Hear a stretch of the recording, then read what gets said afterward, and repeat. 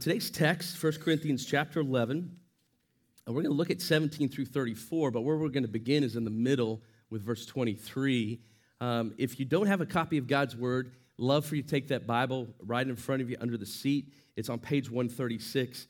I was reminded again this week, I'm often reminded of how significant it is to open up God's Word and to really, man, it's something about filling pages and stuff like that. I got some new books this week, and I did this. I smelled it. Do you ever do that with a book? You ever smell it and be like, oh, yeah. And some of you be like, ew, that's kind of, but it's, I don't know. I like the smell of books. There's something about having a book. But if you like your device and stuff like that, that's cool. I'm not anti, but if you don't have something in front of you, there's a Bible there, page 136. Be helpful because we're gonna knock these verses out, look at them, and there's some words I want you to hang on and look at this morning. And so let's look at the Bible together. It'd be great. It'd be good for you. All right, here we go. First thing I want you to see this morning is that the church is not perfect. We are not perfect people. I know that's like breaking news to us, but we are not perfect people. We fall short. We fall short in how we treat each other. We fall short in how we maybe treat our gatherings together. And we're going to see today that the church in Corinth, they did that. They did that. They struggled with that. And so Paul addresses them. What he's really going to do, he's going to call them out. We've read it already. You see how he's called them out to the carpet. But as he does, he's going to do something. He's going to remind them who they are as a people. Okay? This is going to be good for us too. And what that means for their gatherings together and also for them as a community, how they're to treat one another as those who treasure Jesus as their Lord and Savior. And so we're going to be encouraged today as those who are God's new creation to treat the gathering here on Sundays when we come together for life group. How do we treat those times? And how do we treat one another? And what's the significance of it all? Now, to do that this morning, what I want to do is I want to draw our attention really to one phrase as we begin today. And this one phrase is really going to be our lens for the whole text today, for the whole sermon, that we would look through this lens. Okay? So to do that, if you would, look at 23, chapter 11, verse 23. Listen to what Paul says. I've received from the Lord that which I also delivered to you, that the Lord Jesus, in the night in which he was betrayed, took bread. And when he had given thanks, he broke it and said, "This is my body, which is for you. Do this in remembrance of me." In the same way, he took the cup also after supper, saying, "This cup is the new covenant." And I want you to stop there for a second. This cup is the new covenant. Maybe underline, maybe circle, or maybe just take note of this phrase, the new covenant. There's great significance in what Jesus says in just those three words, the new covenant. Okay, we're going to look at that in a second. So listen to what Jesus says. This cup is the new covenant in my blood. Do this as often as you drink it in remembrance of me. Okay? The new covenant. What is Jesus talking about? What is that? Right?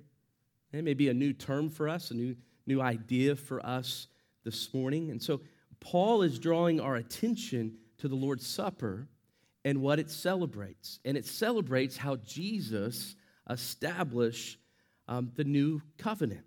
The new covenant was prophesied. It was spoken of long ago by Jeremiah, right? And also the prophet Ezekiel. And I want to turn to those two places. They're going to be up on the screen. We're not going to read the entirety of where this is found, but I want to take really the heart of what the new covenant is. And so listen to Jeremiah, hundreds of years before Christ. He's going to prophesy. The Lord's going to speak through him about this new covenant. So when you think of covenants, maybe if you've been in church, you've heard different covenant language. You've heard about the Abrahamic covenant that God made to Abraham. You've heard about the Mosaic covenant that God made to Moses. For some of us, that may be new to us, and that's okay, right? And so that's some of the language of the Old Testament, and these covenants are significant. They're important. all right? And I'm going to show you how the new covenant is important and how it's important to us today. And so listen to what Jeremiah says in chapter 31 through 34. The Lord says, behold, days are coming. So they're coming. They're in the future, declares the Lord, when I will make a new covenant with the house of Israel and with the house of Judah, not like a covenant which I made with their fathers in the day I took them by the hand to bring them out of the land of Egypt, my covenant which they broke. So what covenant is he talking about there, where he took them by their hand, the people of Israel, out of Egypt, right? He's talking about the Mosaic covenant. And he says here, which they broke. And God says, although I was a husband to them, declares the Lord, but this covenant that's coming, right? It is the covenant which I will make with the house of Israel after those days. I will put my law, God says, within them and on their heart, and I will write it. And I will be their God, and they shall be my people. Now think about the Mosaic covenant. The Mosaic covenant, God had Moses put the law on what? Tablets, okay? And they were laws to where God would bless them, and then what? They would have to live this way. They would have to live according to these laws. And so the covenant was based on law keeping, okay? That's the Mosaic covenant. And they broke it.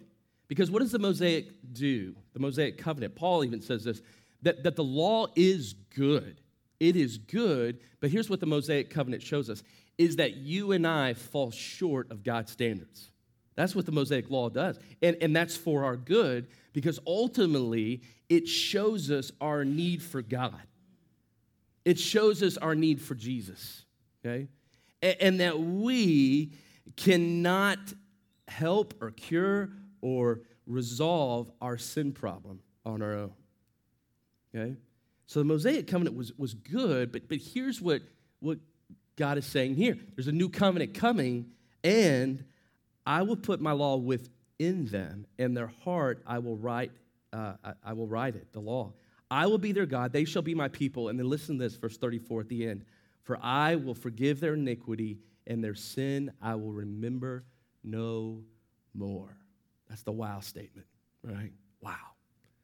And then listen to what Ezekiel says, 2 verses, verse 36, or chapter 36, 26 through 27. He says, moreover, I will give you a new heart, put a new spirit within you. I will remove the heart of stone from your flesh and give you a heart of flesh. I will put my spirit within you and cause you to walk in my statutes, and you will be careful to observe my ordinance. Okay? So this is the language of the new covenant. This is the new covenant. And so it is God's pledge. It's his promise to his people to forgive the sins of his people, to put his laws within us, to write them on our hearts and be our God, and to make us his people. And so what's the simple street language of this? What's the simplicity of this? Here's how I would put it. It's all about a relationship. And what God is saying is, I want to have a relationship with you. And here's what it's based on. Not what you do, but God says, what I'm going to do. I'm going to make you my people. I'm going to forgive your sin and iniquity and count them against you no longer. It's grace, right? It's about a relationship. So when you think about new covenant, think relationship. Based not on what you do, okay, but what God does on our behalf. What God does for us. We can be his people, and he will be our God forever. The certainty of this lies not on them who he makes this promise to, but in God's covenant commitment based on his promise. And so he says he will forgive their sins. He will remember their iniquity no more. And he says he will write his law, this time not on tablets of stone, but on tablets of their heart. And so two things happen here with the idea of the new covenant, okay? Two things. Two problems that separate us from God are solved in this. Two things. And so the first thing is this. The first problem of our guilt, okay? Our guilt. All of us are guilty before God because of sin. Romans 3:23 says, all have sinned and fallen short of the glory of God, all right? No one is exempt from that. And so therefore we have guilt. We all stand guilty before God. And so Jesus, as Paul says here, as he brings it up, as he's talking about the Lord's Supper, he solves the problem. He solves the problem, and that's the heart of the new covenant. He solves the problem by the shedding of what? Blood. To remove our guilt by taking it on himself. So Jeremiah 31:34, I will forgive their iniquity. And how is God going to do that? Well, it's answered here in this text today in verse 25. This cup is the new covenant in my blood, Jesus said. And so how is Jesus, right, going to make this happen, this new covenant? How is God going to make it happen? Through the blood of Christ. So the new covenant is established, right? It's confirmed in the blood of Christ, his death on the cross. And so that solves the problem of our guilt. The second thing it solves is the problem of our rebellion, okay? Our struggle with running away from God and following the destructive suggestions of the world, it helps us that we do not rebel against God. And so God solves this by putting his law within us and on our heart. So his will, his desires will flow from the inside out of us, that we might live a life pleasing and honoring to him instead of our selfish desires. So it solves our guilt and it solves the problem of our rebellion. And so here's what the new covenant does for us, right? It forgives us of our sins. It counts against our iniquities, our sins against God. It counts us against us no longer, right? Because of the blood of Christ. And here's what's created based on the new covenant, is a new covenant people, okay? A new covenant people. And so the new covenant is not just a mere possibility, it's a new creation, established through Jesus Christ and his death and his resurrection. It is not something that God just proposes, right, through Jeremiah and Ezekiel, but truly something he accomplishes. And it's the creation of a people for God, a people who seek not to forsake him. The new covenant creates a people. They will be his people, and he will be their God forever. Now, I want you to look at these two verses. In Hebrews chapter 13, toward the end of this book in Hebrews, in verse 20 and 21, listen to what the writer of Hebrews says. He says, now the God of peace who brought up from the dead the great shepherd of the sheep, that's Jesus, okay, through the blood of the eternal covenant. And so there's that covenant language. What's the eternal covenant? It's the new covenant that the writer has in mind here, okay? Even Jesus our Lord, equip you in every good thing to do his will, working in us that which is pleasing in his sight through Jesus Christ. To him be the glory forever and ever. Amen. You might be saying, hey, how can I be the new covenant people? How is that even possible, right? How could I do that? Well, here's what the writer of Hebrews says is God's going to equip you. So he just doesn't create you to be his people and just leave you on his own. He's going to equip you in every good thing to do his will, working in us, okay? Working in us that which is pleasing in his sight through Christ. And so he creates a people, and here's what the new covenant does as well. It controls a people. Maybe a different word. It helps a people. It equips a people. It sustains a people. This is all that the new covenant does for us, causing us to live a life that is pleasing in his sight. And so it works in us, all right? So the new covenant is what truly gives us hope. It is established through the blood of Christ. It creates a new covenant people. It controls us. It helps us to be a people to live for his glory, causing us to love God, to love people, and to celebrate in our gatherings rightly.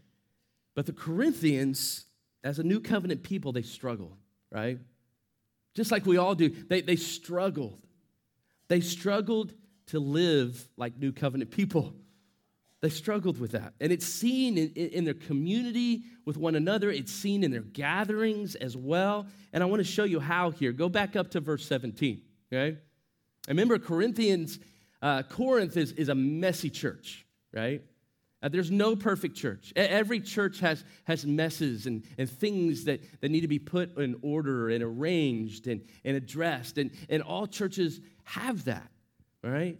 As one preacher I heard a few years ago said about the church at Corinth, it literally is the church gone wild, okay?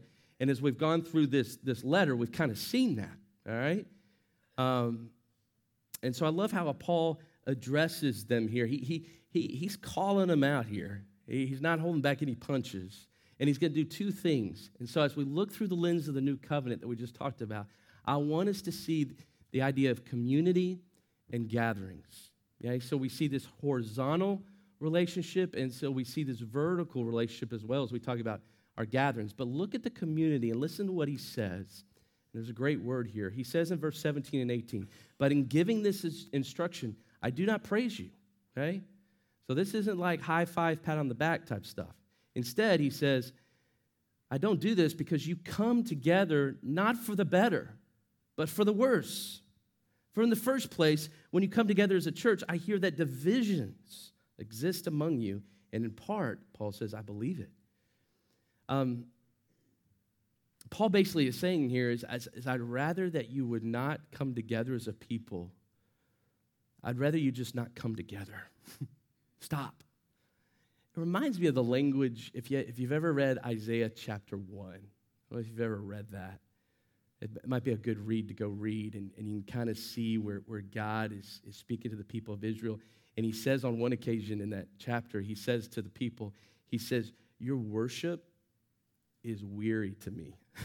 You don't really want God to tell you that. You don't want God to say, hey, dude, your singing's wearing me out. Not because of the way you sound and because you're off pitch. That's not what it means. But it's because you're singing these things, but your life doesn't match what you're singing. And so that was kind of the issue with the Corinthians is you're showing up and you're going through the motion, and it's like this religious thing you're doing, but you are totally off base on something. And it's not just something, it's really a couple things here he's going to address. So Paul gives this instruction. So I want you to kind of have a picture here. They would gather in the first century as churches in homes. And so new covenant communities built and based on Jesus Christ, on his death and resurrection, they would gather in homes. And so this was common. And so Paul, in fact, in Romans chapter 16, verse 23, as he's writing from Corinth to Rome, to the church in Rome, he's writing to a house church, okay? And a guy named Gaius is who he's writing to. And so as we think about that, that's what is happening in Corinth, is you have these really, not just one house church, you have probably multiple house churches, kind of like life groups. And Paul's writing to them, not one in particular, but probably all of them are experiencing divisions, factions. And so Paul says they'd be better off if they didn't even go and gather together at all because of the way they were behaving. And what was their behavior? That they were not treating everyone fairly. They were giving preferential treatment to persons of status. You remember a few weeks ago we talked about this idea of patronage, okay? And that was leaking into the church. It was in the society full on, but it also was coming into the church. And so this was a serious problem. But listen to what Paul says. Paul says, wait a second, though, this has purpose.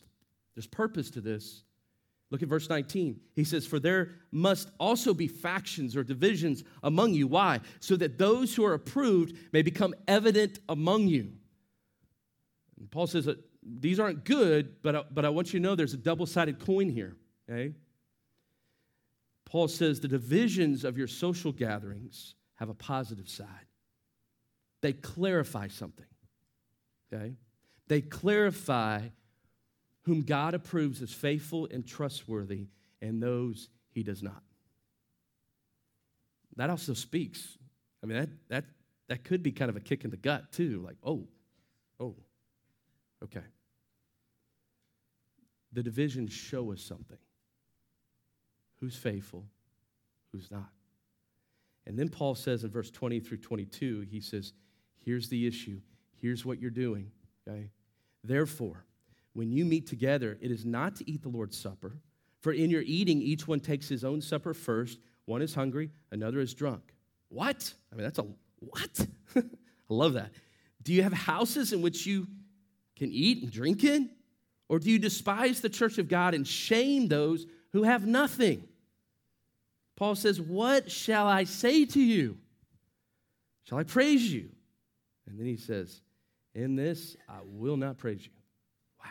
It's a hard word. It's a hard word. And he means it to be so. Okay? The rich were bringing their food to this feast. And so when they would gather, they would eat. And it was referred to as the love feast. Okay? Perfect for Valentine's week. All right? It's the love feast. And so they would eat this meal, and part of that meal was the Lord's Supper, okay, which Jesus had instituted and ordained for us as the body of Christ, right, to gather around together. We'll talk why in just a few moments, but we're to do that. And so the Lord's Supper, it seemed it was kind of at the end of this feast.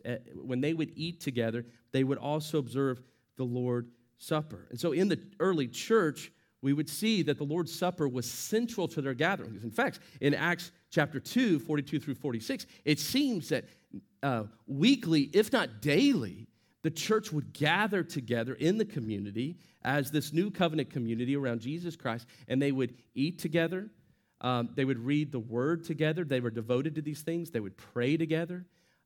They had things in common, and so what that meant is they would share with each other. In fact, in some cases, they would have maybe like a community garage sale. That's what we would call it today. And they would take the profit from those things that they would sell, and they would share with one another as others would have need, and so that everyone was common in the fact that all their needs were met. And so the church would love each other, care for each other.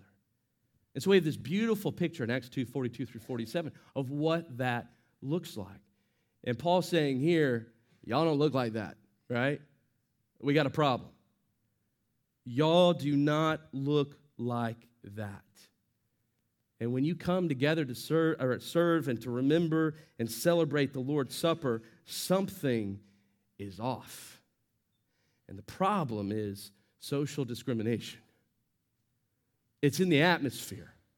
It's how you treat one another. During the meal, they were eating. They were getting drunk with no care for the poor, for people who didn't have any food to eat. And so the result was the rich got plenty and the poor had little, and the poor suffered embarrassment as well. So here's kind of what it looks like. I'll just kind of paint a picture. So say we have a life group together, all right? And say in your group, and you got people that maybe a little more affluent, have a little more money or whatever, right? And then you maybe have some people that don't, okay? And in some groups, you bring food, right? Maybe a potluck, or somebody's got this, or somebody's got that. And say this one family, they bring rolls, which I'm thinking rolls are great, right? But what happens is kind of you have this separation going on because maybe this family just doesn't have as much. Maybe they have 6 kids, maybe they have 4 kids or whatever. Maybe they have 1 kid. 1 kid costs a lot, right? But they can't afford more than that. And for some reason, the group kind of gives this family kind of the stiff arm, right? And maybe not physically, right? That'd be weird. But not physically, but attitude. And that's what's being addressed here. The heart of this is attitude. And the people, though, in the rest of the group just don't even act like they're aware. But what ends up happening in this group over here, and this is very extreme, so just go with me here. I seem to do this lately. But this group, man, they're eating their steak and potato, and they got their little asparagus wrapped in bacon, and they're going at it. And this family's got the rolls that they brought over here, and nobody's even aware. And they're just put off by themselves. And the group goes on, and you just go through the motions and stuff like that. And in this case, it looked like they're bringing some wine, and it seems like bottles were brought or whatever, and it just continues to where even there's people getting intoxicated at this gathering. A church gathering, right? So when I say church gone wild, here we go, right? And that's happening, but here's the issue.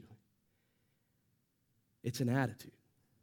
Because you might be saying, well, okay, how does this translate to our deal? I think there's a lot of ways it translates. A lot of ways, practically. But the biggest way is attitude. The problem here was the attitude of selfishness. And I think one way that translates today is a lack of awareness of others.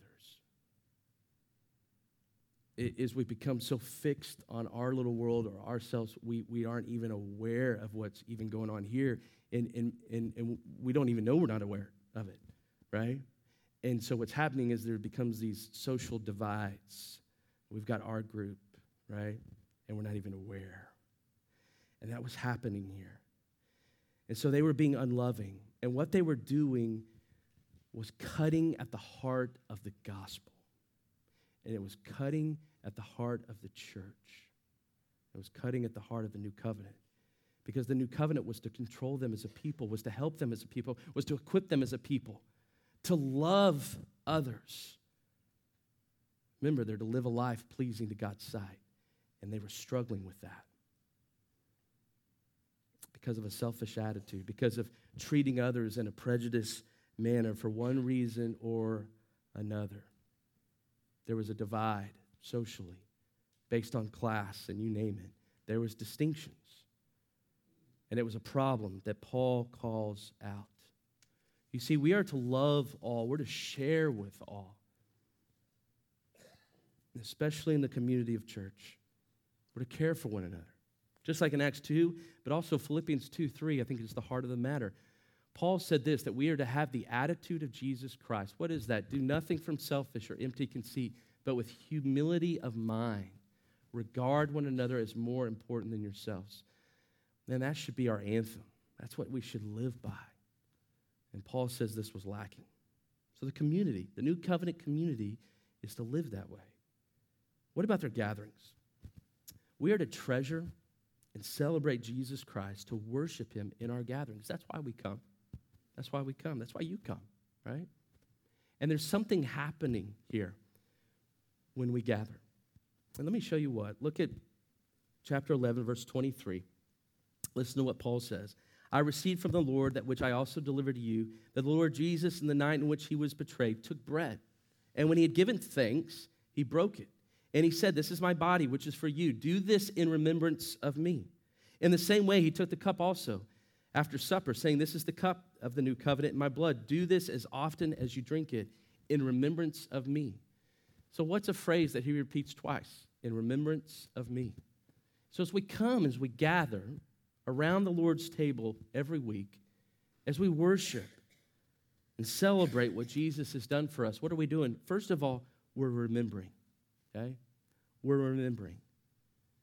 It draws our attention, the Lord's Supper does, to the Savior's great love for you and I. And it shows us something. Look at verse 24. It says, this is my body, which is, I love this phrase, for you. For you. Okay? It's a gift. Do you know the new covenant is a gift? It's a gift. It's a gift of having a relationship with God. You get God. Isn't it amazing? And so, what's a gift? What's for you? He says here, Jesus' body, right? How is that, right? And so when we come to the Lord's Supper, we take the bread that represents the body of Christ. This invitation to eat of the bread was an invite for them to participate in the meaning and the benefits of his death. And so Jesus' body for them, it is the idea that it secured atonement. It secured a covering for us. And so think of scriptures like this. 1 Corinthians 15:3. Christ died for what? For our sins. That's what Jesus did for us.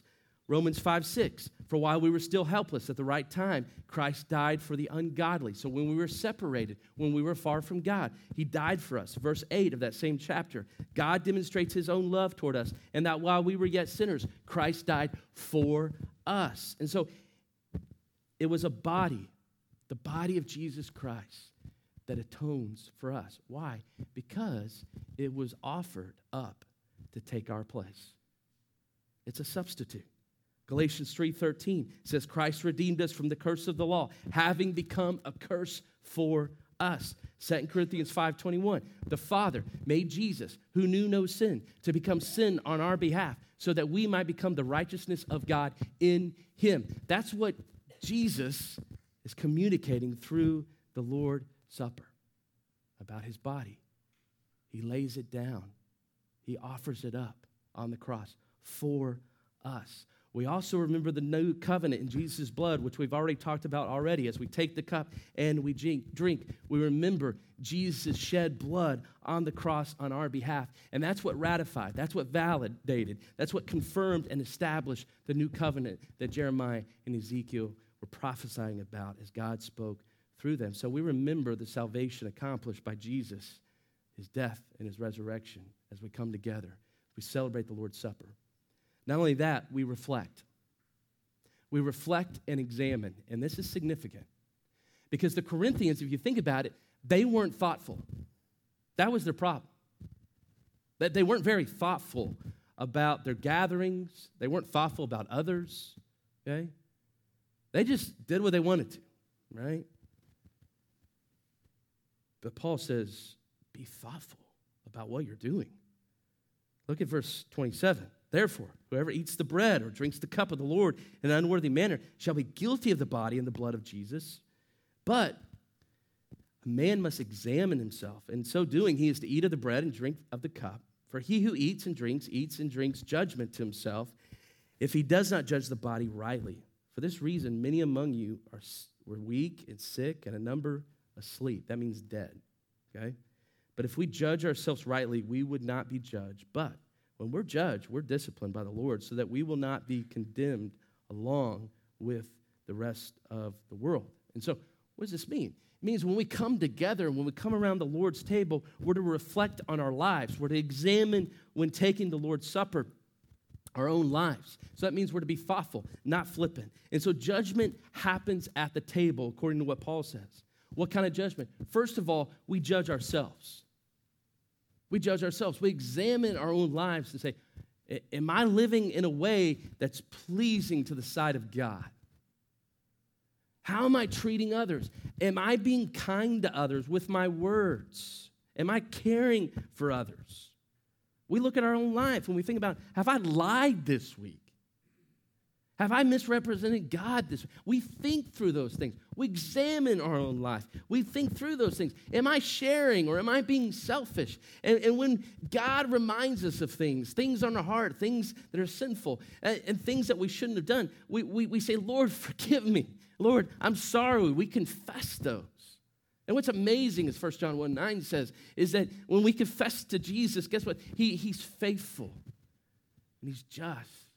He's good, he's righteous to forgive us of our sins. Praise the Lord. But we reflect and we examine. That's how we treat the time. It's an important time. Even in Matthew 5:23-24, Jesus says, hey, if you go to the altar to give a gift in worship and you're worshiping Jesus, but you remember, wait, I have a problem with someone. There's conflict with someone, and I'm the reason. You got to go and make things right, right? Jesus says that's how serious this is, man. That's how serious Paul and Jesus is about treating one another rightly and living in such a way that pleases God. So we're to judge ourselves, and then also God will judge us. And that's what Paul kind of has in mind right here, because the Corinthians failed in judging and examining themselves. They were really good at examining and judging others, right? But they failed in doing that for their own life. And so they weren't properly judging themselves. They continued in selfishness. They continued in thoughtless participation in the Lord's Supper. And so Paul calls them out here and says, listen, some of you guys are sick. Some of you guys are weak. And some have even died because they have acted this way. It's discipline. And we see it throughout Scripture. Acts chapter 5, Ananias and Sapphira, right? 1 John chapter 5, verse 16, we see John even speaking of this, right? And it doesn't mean everyone who's sick is struggling with this. That's not the point, okay? The point is God takes this serious. So church, be thoughtful, right? Be thoughtful about your gathering. So what does that mean? Remember, reflect, examine, and then lastly, go back up to verse 26. For as often as you eat this bread and drink the cup, you're doing something else. You proclaim. You proclaim the Lord's death until he comes. And so participation in the Lord's Supper does something. It dramatizes the gospel. in audio and visual.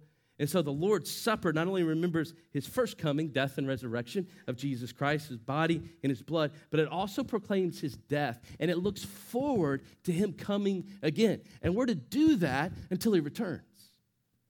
So we're proclaiming, we're declaring the great truth of the death and resurrection of Jesus Christ and his return, and we're hopeful as we celebrate and proclaim. So we remember, we reflect and examine, and we proclaim. And so Paul at the end says, hey, what's our response? Guys, what do we do?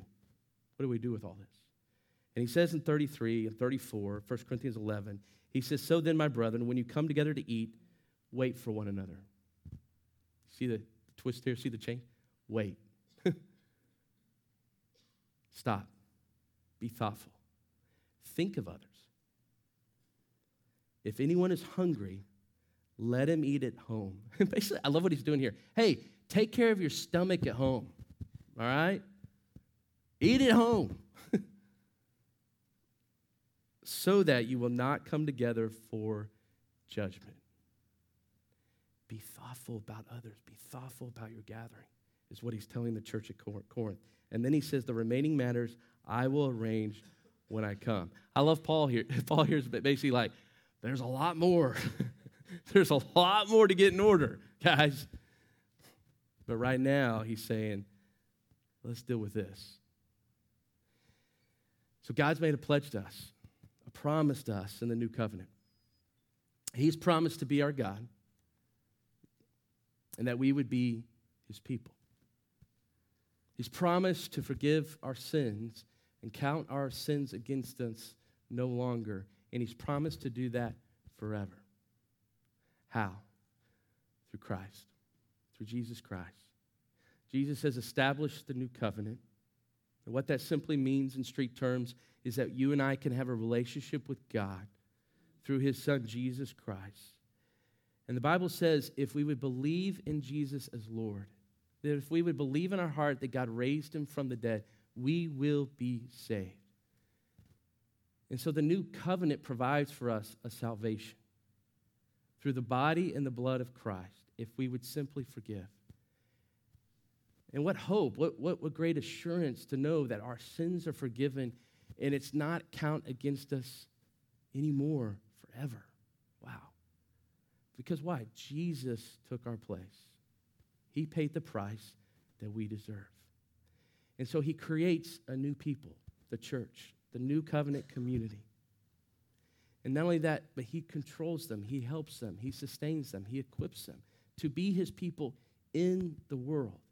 That we would love each other rightly, that we would care for each other rightly, that in our gatherings we would be thoughtful. And remember, it's about treasuring Jesus and worshiping him as we remember, as we reflect and examine, so that our lives would be pleasing in his sight. And lastly, that we proclaim Christ, his death and resurrection, and that he is coming again. That's our hope as the new covenant community. And so today, celebrate. Celebrate, church. The new covenant, if you believe in Christ, is for you. Jesus bought it for you. He made it possible for you. And so every time together, when we gather, we remember that. We love God rightly. We love others rightly. Let's pray.